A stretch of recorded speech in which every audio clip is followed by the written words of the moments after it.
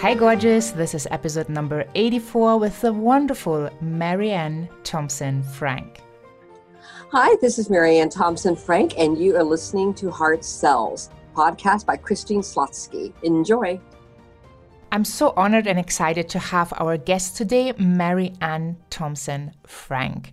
And before we dive in, please subscribe to Heart Sells Podcast if you have not already. And if you love what you hear, hop on over to iTunes and give it a rating and a review and tell all your friends.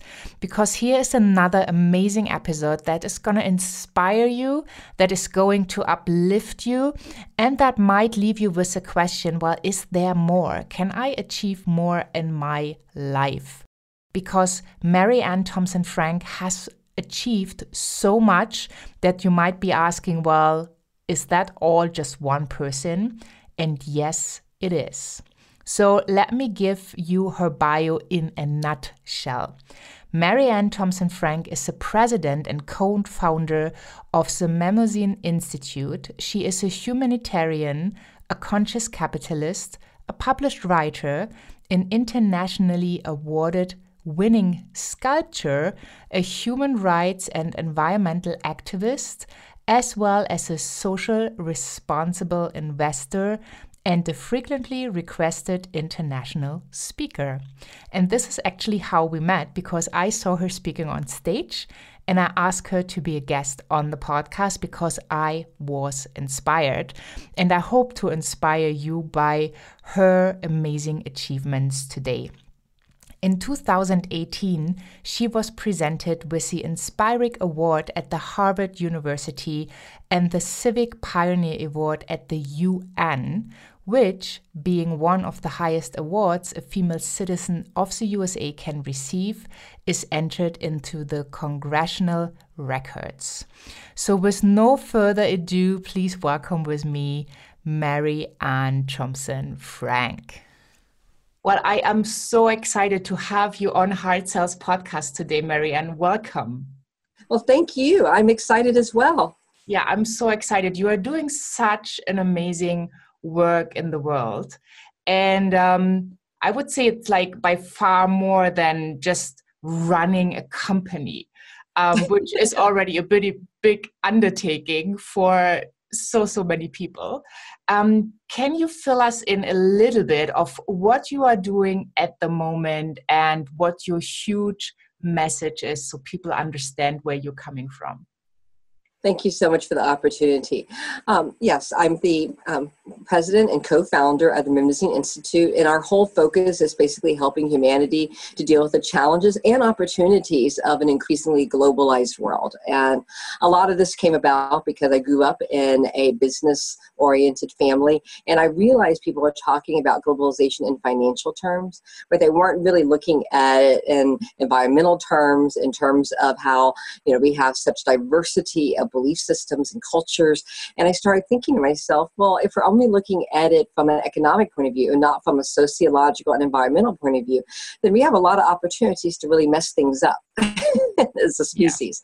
Yeah. And so we started saying, well, how do we bring those necessary discussions, dialogues, and start finding ways in which to find solutions and do it in a collaborative way? Because a lot of times it's not about coming from outside a community and saying, I'm enlightened, I have this solution. Instead, it's about, you have the solution. Let's go through a process and let's explore and find it together. And that has now led us to establishing chapters in Japan, Israel, Palestine, in Mexico. In Mexico, we have 2 cultural centers, one serving the Tolteca, one serving the Mayan communities. In the United States, we have projects that have linked different ongoing existing programs and organizations together. So, for example, in the North Texas area, we have one of the number one things fighting food waste in the entire nation. And that came about because we got area interfaith leaders, imams, rabbis, priests to go from as many food pantries and homeless shelters as possible, take 3 years to interview them, which would never make a business cringe. They'd say, well, you do your due diligence and research beforehand. But in the nonprofit world, that was shocking. So, for example, they went in, they asked questions, and then they found out that the biggest problem that all these food pantries and homeless shelters were facing was a means to store the food and a means to move it. And when they actually brought in those questions, people said, you're the first people to ever ask us what we need. People just throw money at us. They never say, what is it you want? What can make your service different? And so now, just by asking questions and coming with an informed strategy, we've been able, for example, this year alone, by the third week of January, we saved more than $3 million worth of food that would have gone to a landfill. Instead, it went to those that were hungry. So, that's just one example. But whether we've done that or negotiating the first treaty in 300 years between the Hopi and Navajo Indian nations, it always comes down to the same thing, which is researching, finding all the different things that are contributing to the issue at hand and working with the community who are always the experts to find a sustainable solution. So that's what we've done all around the world. That's amazing. Yeah. And, even when we talk nonprofit, people often think that it functions in a different way, but like from the sales perspective, it's the same. And that's why I'm so excited to have that conversation with you today. So no matter where people are and what they are trying to sell, it might be in their own business, it might be a service that it's not tangible. It might be a tangible product, but it could also be an idea. Yes. So what have you found is the biggest challenge when it comes to sales? When it comes to sales, one of the hard things, I think, especially for women, is really getting over the idea that, who am I to do this? Who am I to say I have something? And really being able to say, what, I have value. And I like to liken it metaphorically to being an artist because, I have been an artist, and it takes guts to put something on the wall and say, this is worth your time and money. It takes guts. I'm blessed to be a speaker and I've spoken around the world. And it takes guts to go on stage and say, I am worth the next 5 minutes, 15 minutes, 20 minutes of you listening to me. Time's the most valuable commodity any of us have. So anytime you say to somebody, I have value that is worth your time and money, it takes a certain amount of audacity to make that assumption. But if you're really honing in with empathy and going, wow, I understand where you're at. And as I like to tell people, empathy doesn't mean agreement.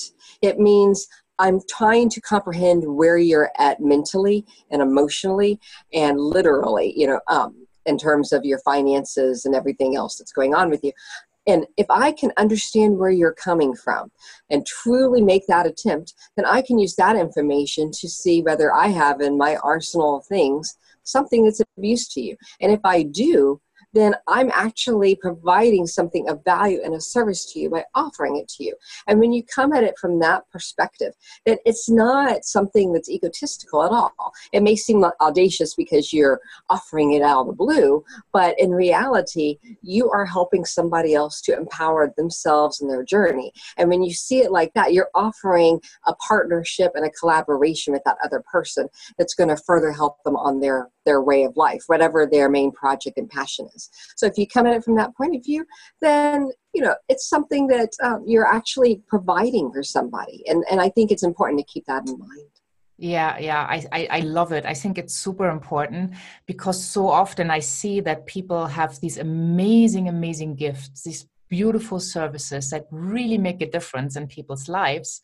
But they still are in that mindset that when the other person says yes, that they are saying yes to them, that they are saying yes to paying the price, so to speak, or I always say investment. But what it really is that the other person they are supporting is saying yes to themselves. Because without that yes, there wouldn't be any change. Yes, I'd say break it down to make it real simple. If someone's building a house and they don't possess a hammer and nails, and you own that, and you provide because you make hammer and nails, it would be a simple thing to say, in order to achieve what you're trying to do here, you need these hammer and nails. And I can tell you that from my experience that they are absolutely necessary to the job at hand. If I break it down like that, most people would never say the person trying to offer hammer and nails is doing something egotistical. They'd say it's practical. The empathy was looking at the project and saying, this is what you need. The reality is saying, this is what I provide. So, let's help each other out. When you break it down to that basic level, then people go, oh, well, there's nothing wrong with that.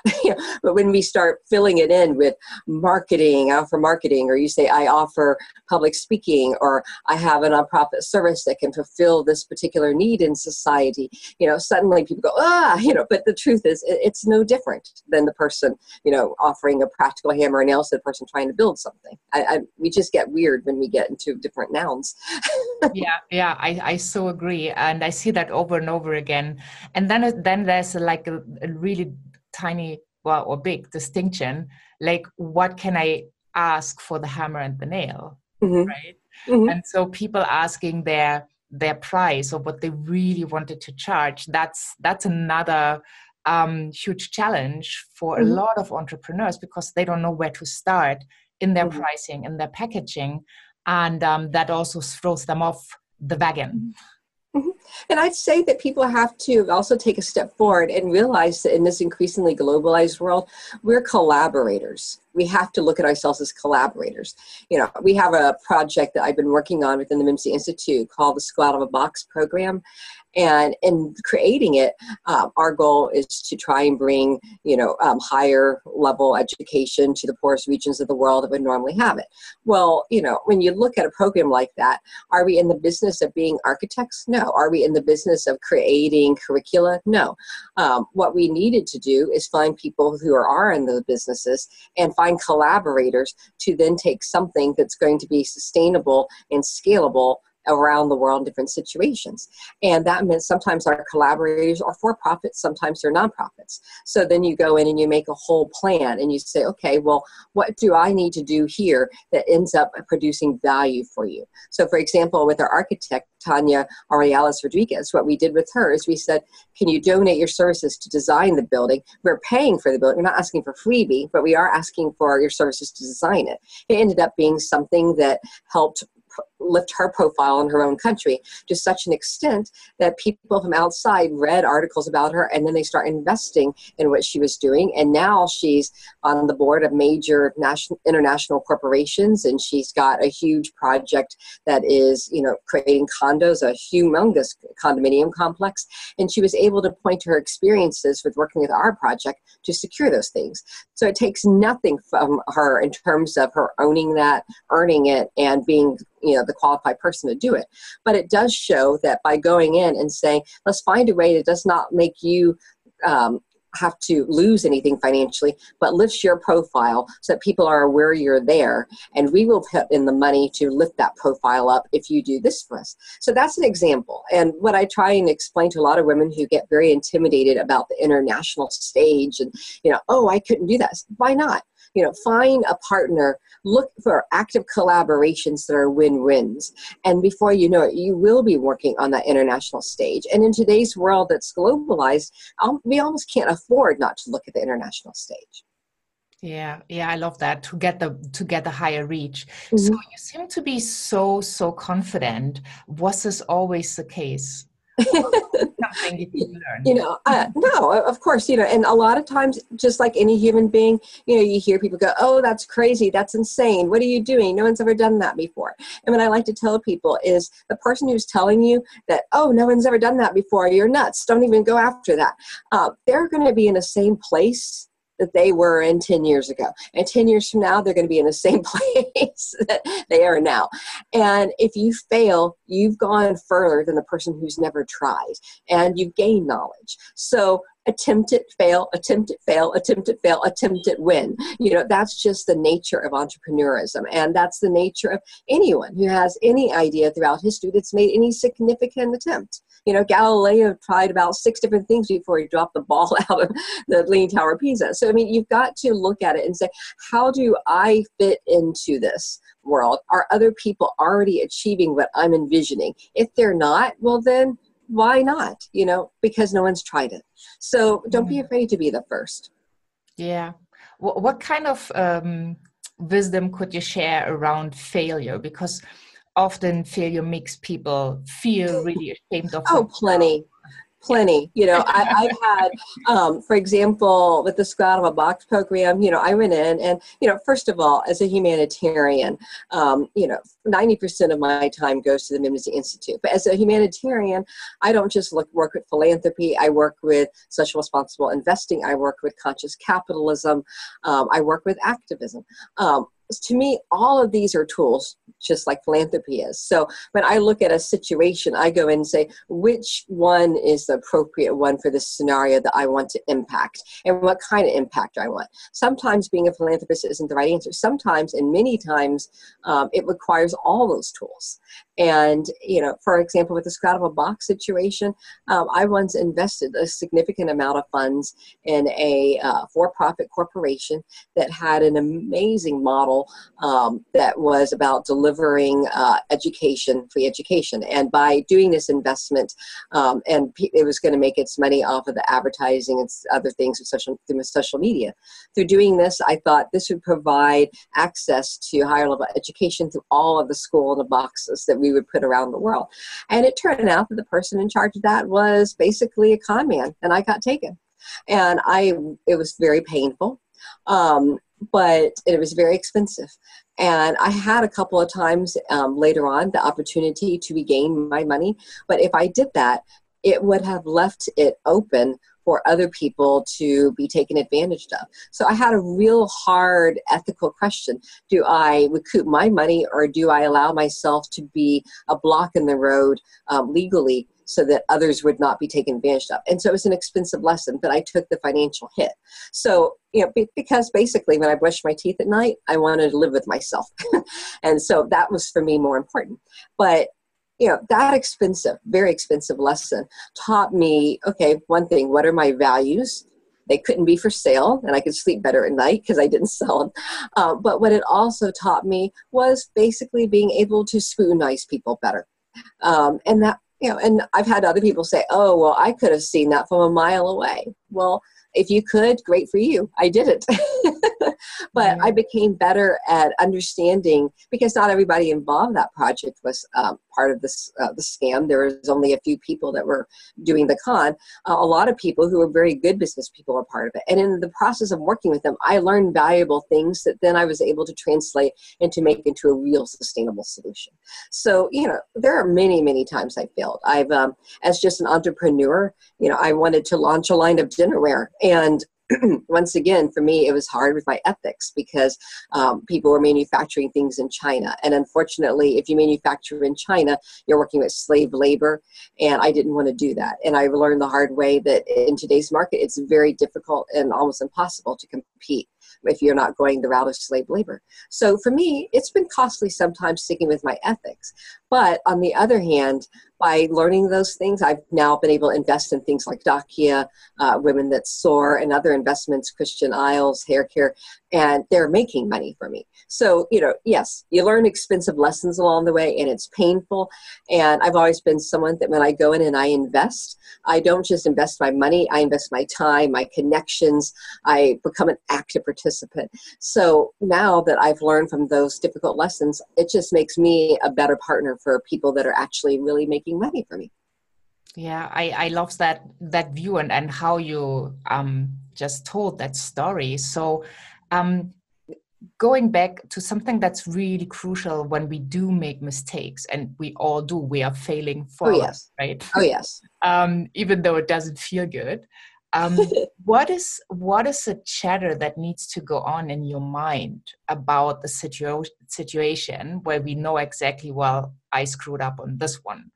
Mm-hmm. Why didn't I do enough research, or why didn't I do this, or why did I listen to this person? And then we are going on and on with this chatter in our mind, and sometimes even beating ourselves up. So what do you think is crucial in that situation to be able to come out of it strong? Because at the end of the day, the situation taught you something, and you gained something that you have now to make yourself even more valuable, and collaborating with you more interesting or better, or whatever word you want to use.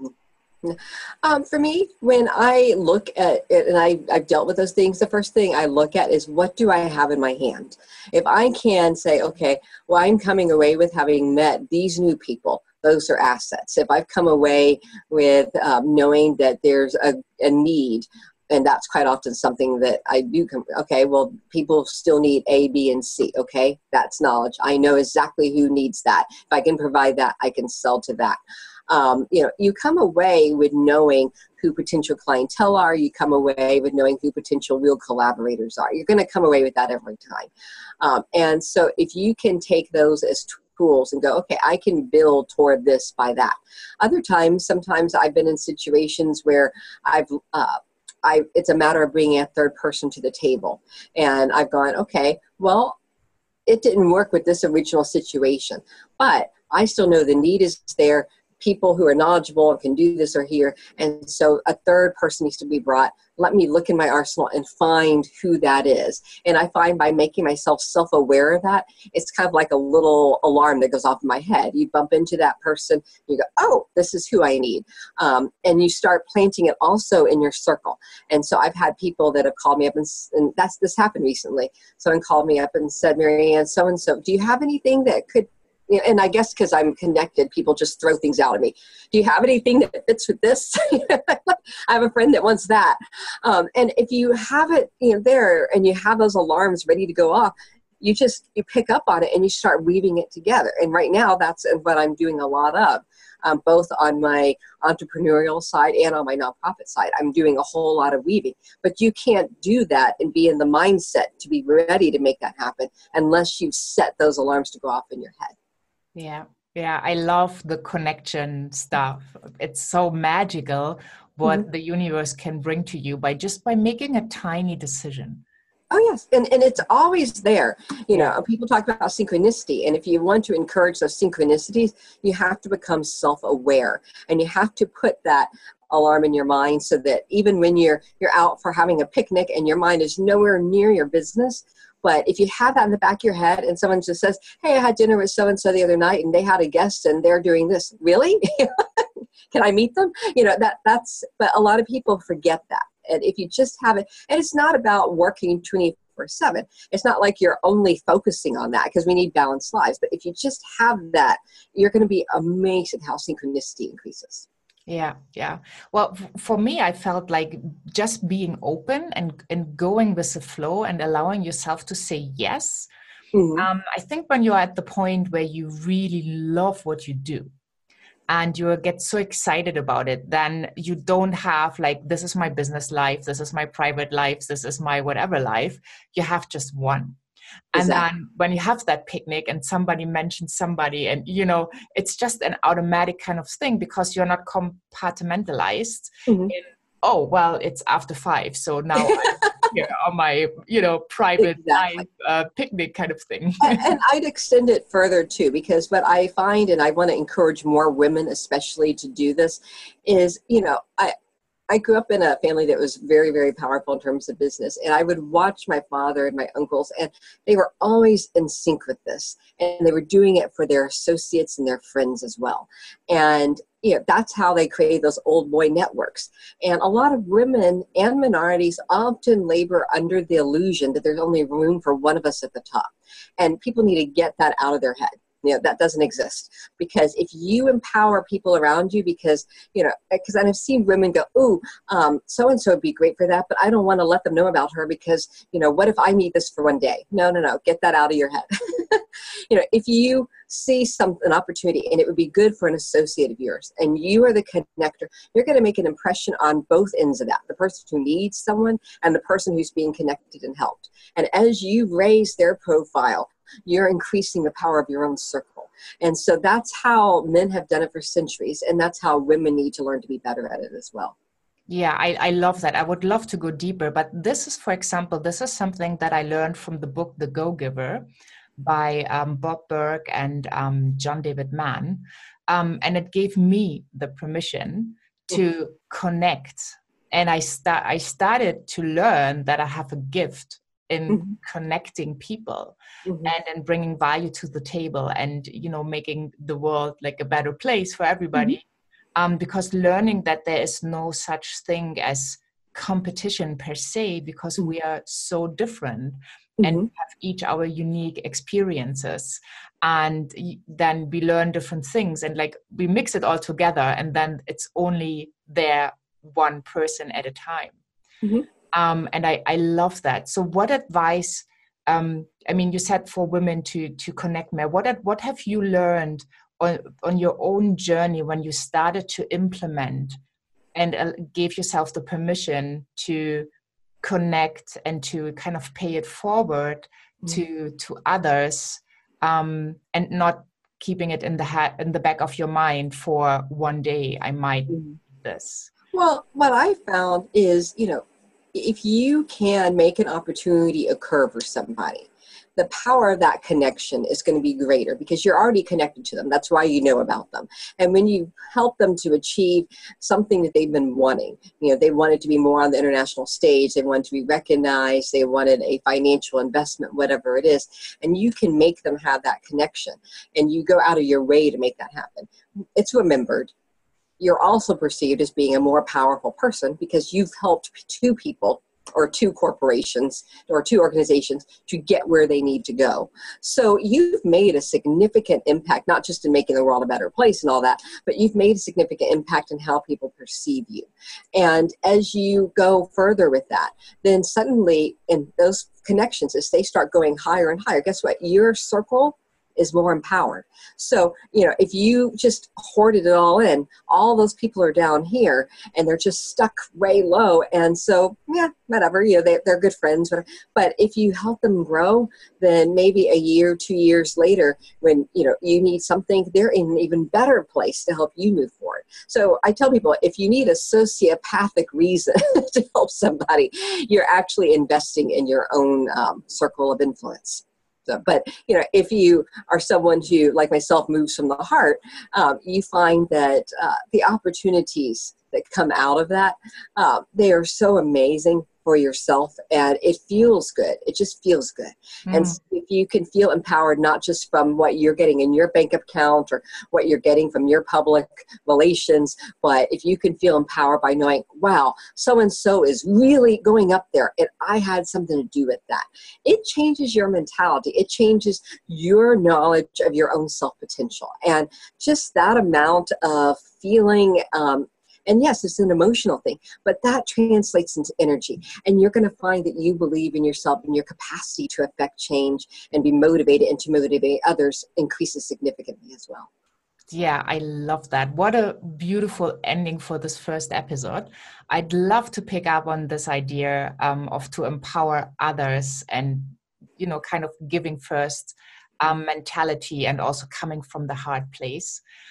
Because this is Heart Sells Podcast. So people come from that place and they still listen because they want to find other ways to be inspired and motivated, and how to grow by staying in their heart, by being authentic and true to their values, but make a bigger impact.